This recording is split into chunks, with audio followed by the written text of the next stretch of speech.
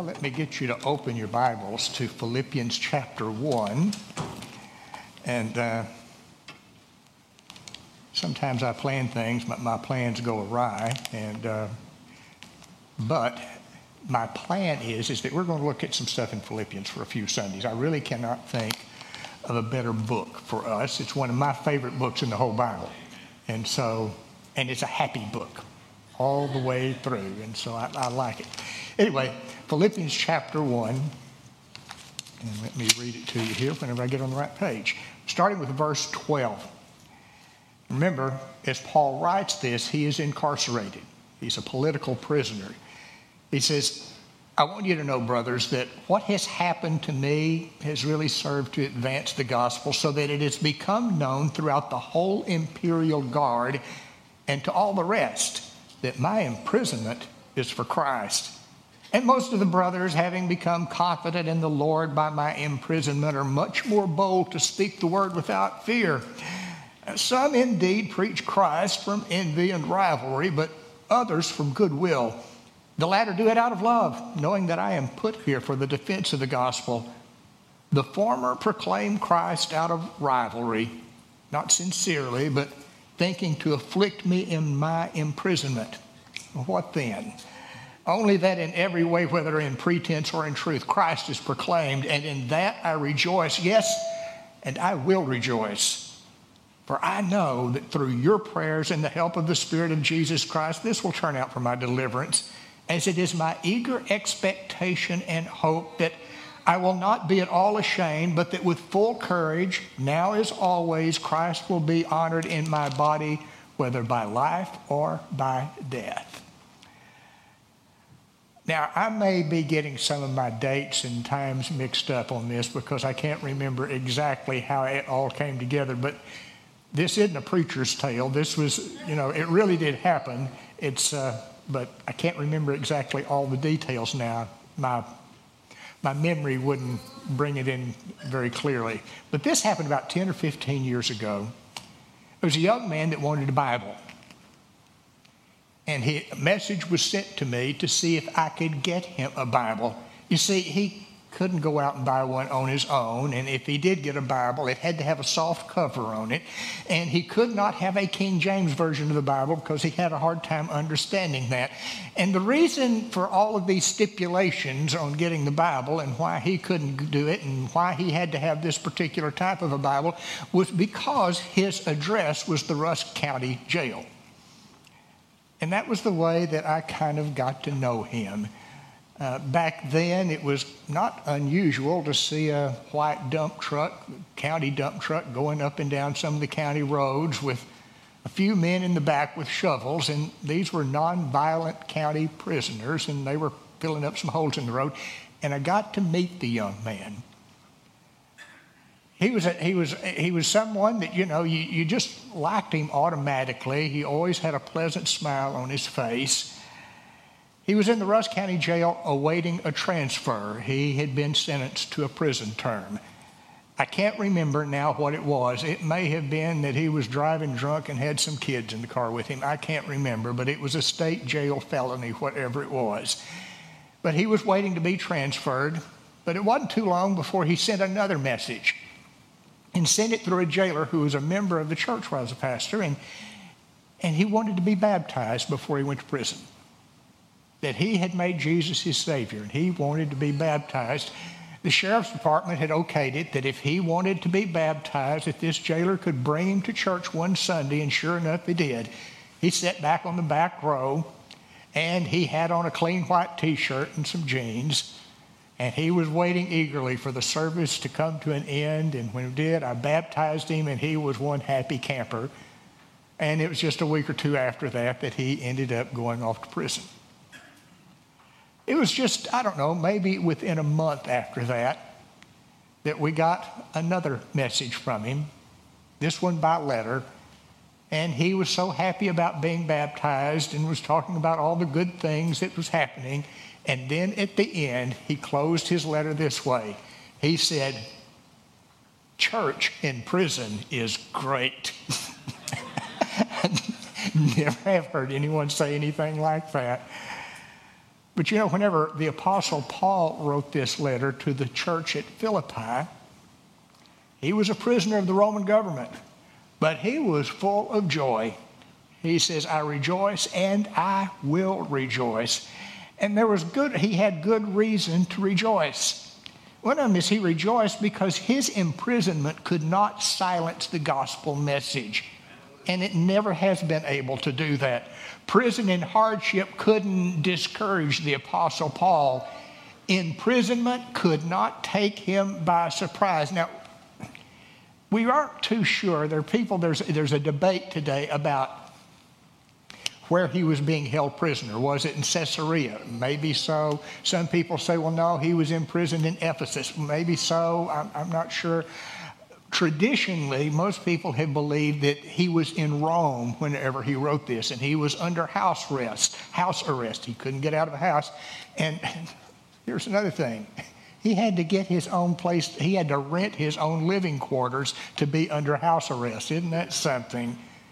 But you know what? When he writes this letter, there was nothing unhappy in him. There was not one discouraged bone in his body, because prison and hardship just couldn't depress him. You see, imprisonment didn't take him by surprise. Suffering and hardship were nothing new to him. I want to draw your attention to this. If you would, look in Acts chapter 9 here, and in verses 15 through 16.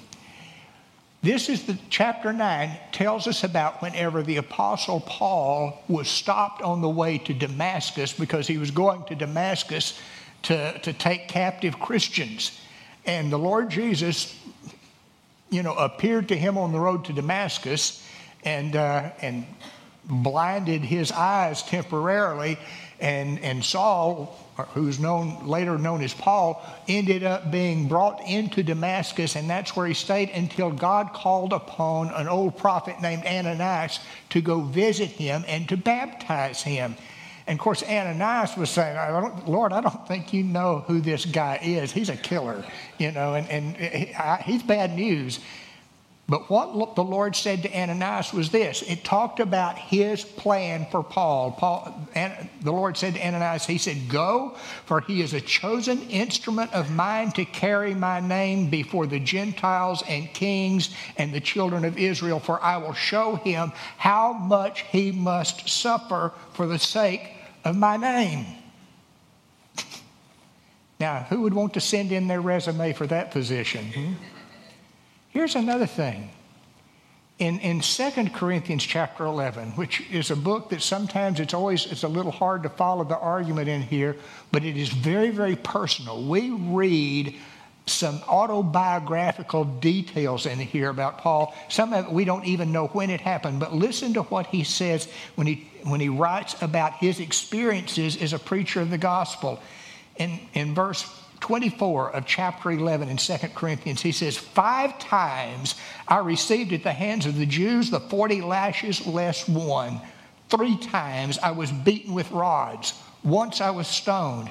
3 times I was shipwrecked. A night and a day I was adrift at sea on frequent journeys, in danger from rivers, danger from robbers, danger from my own people, danger from the Gentiles, danger in the city, danger in the wilderness, danger at sea, danger from false brothers, in toil and hardship, through many a sleepless night, in hunger and in thirst, often without food, in cold and exposure, and apart from other things, there's the daily pressure on me of my anxiety for all the churches. Who is weak?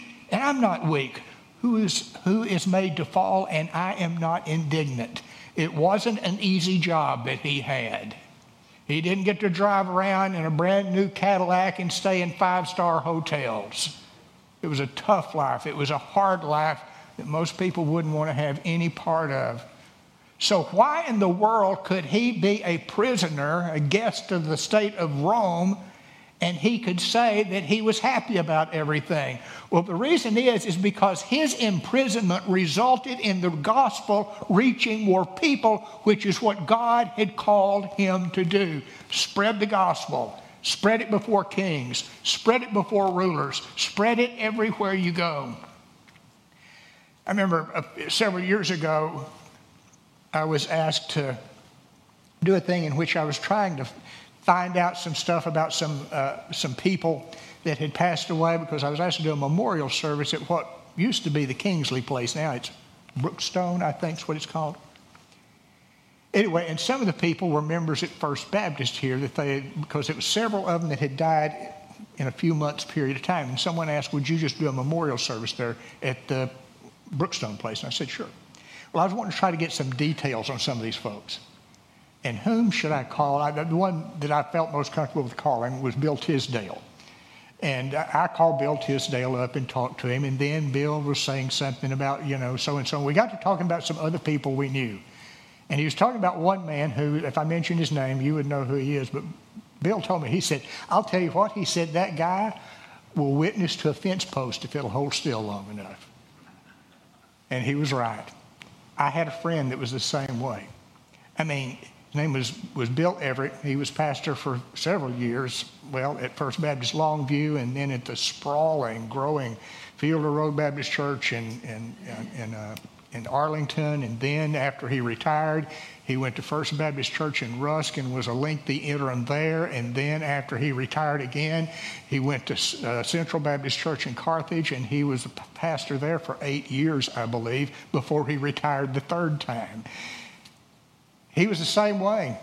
He and I were really close friends. We went a lot of places together, and if he saw someone that he thought was going to hold still for a while, he was going to tell them about the Lord.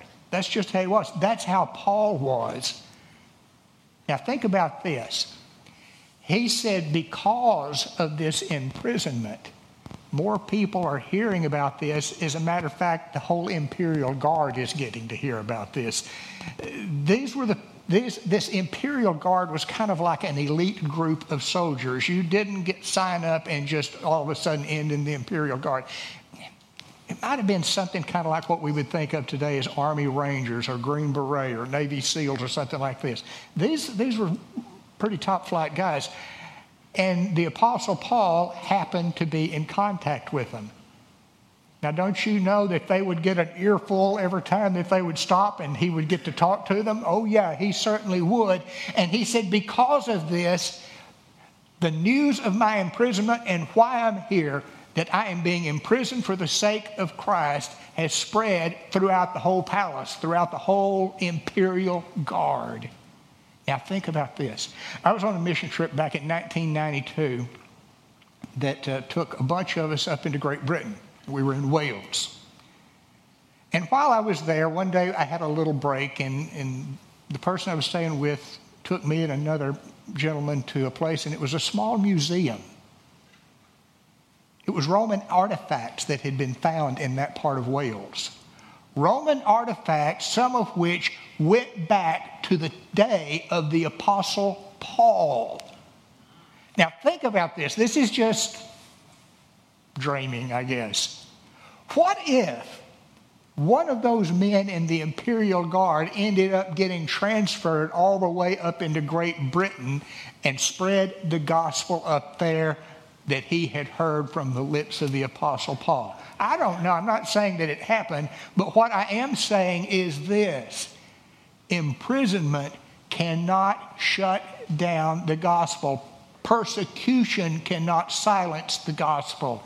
We can think of places in our world today where it's illegal or at least very hard to be a Christian and to be one openly. But sometimes in places like that, from what we hear from some missionaries, there are more people turning to Christ in places like China and some of the Muslim countries than what we see going on around here in our own United States, where it is legal to preach the gospel. Isn't that something? Understand this.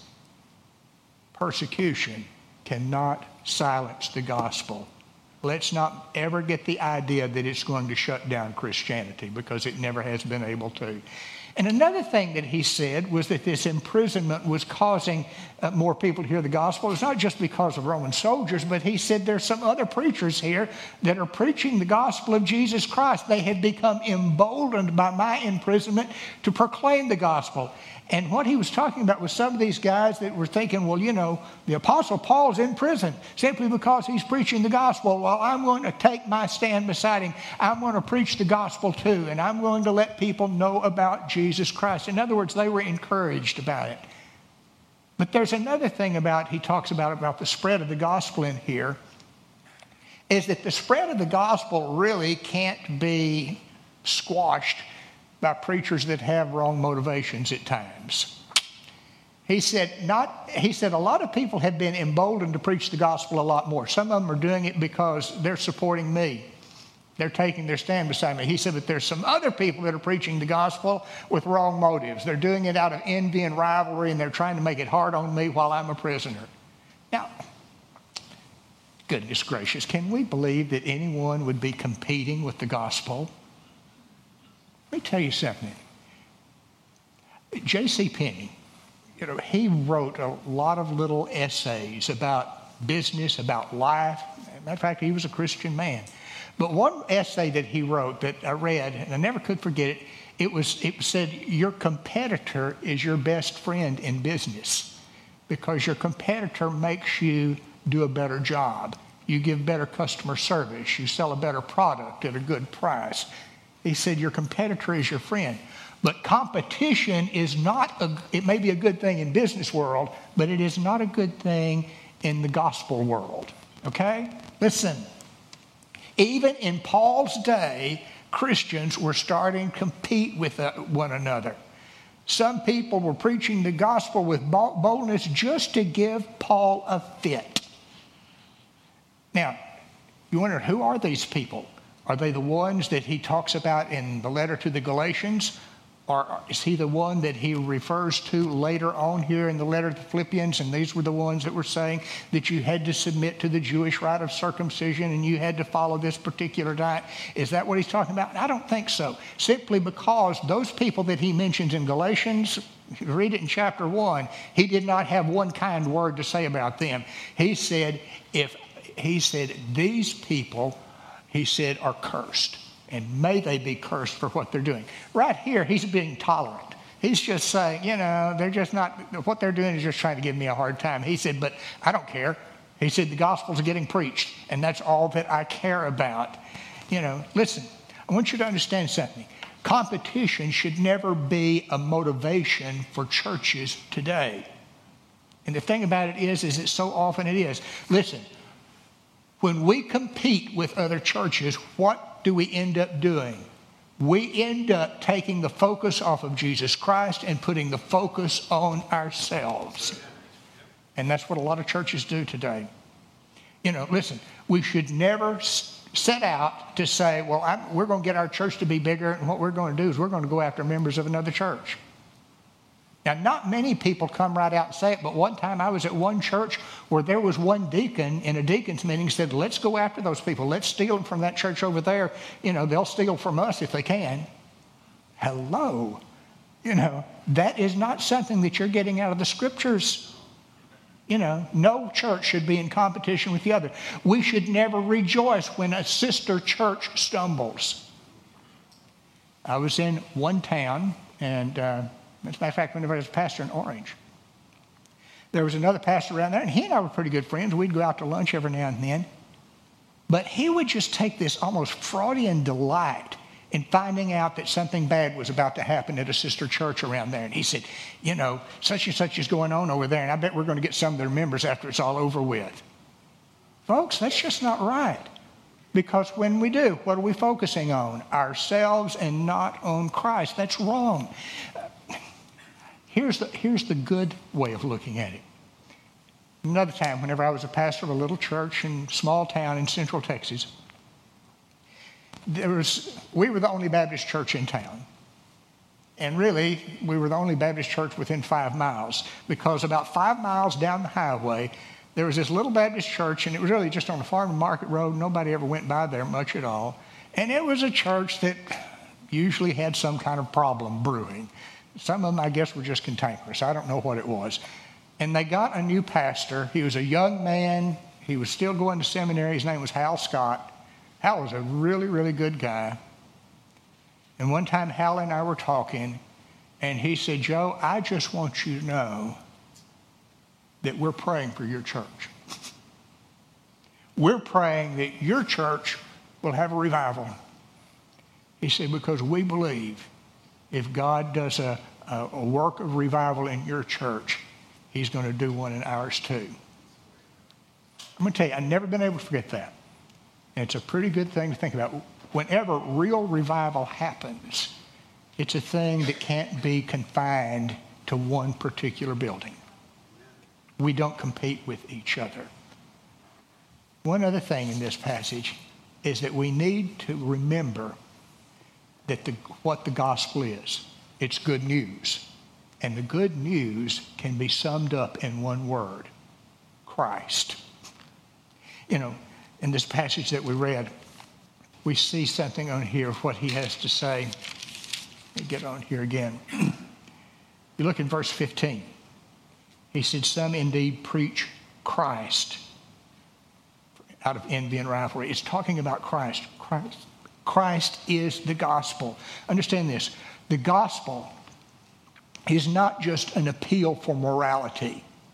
It's not where you get up and tell everyone, you know, what you need to do is you need to quit doing this and this and this.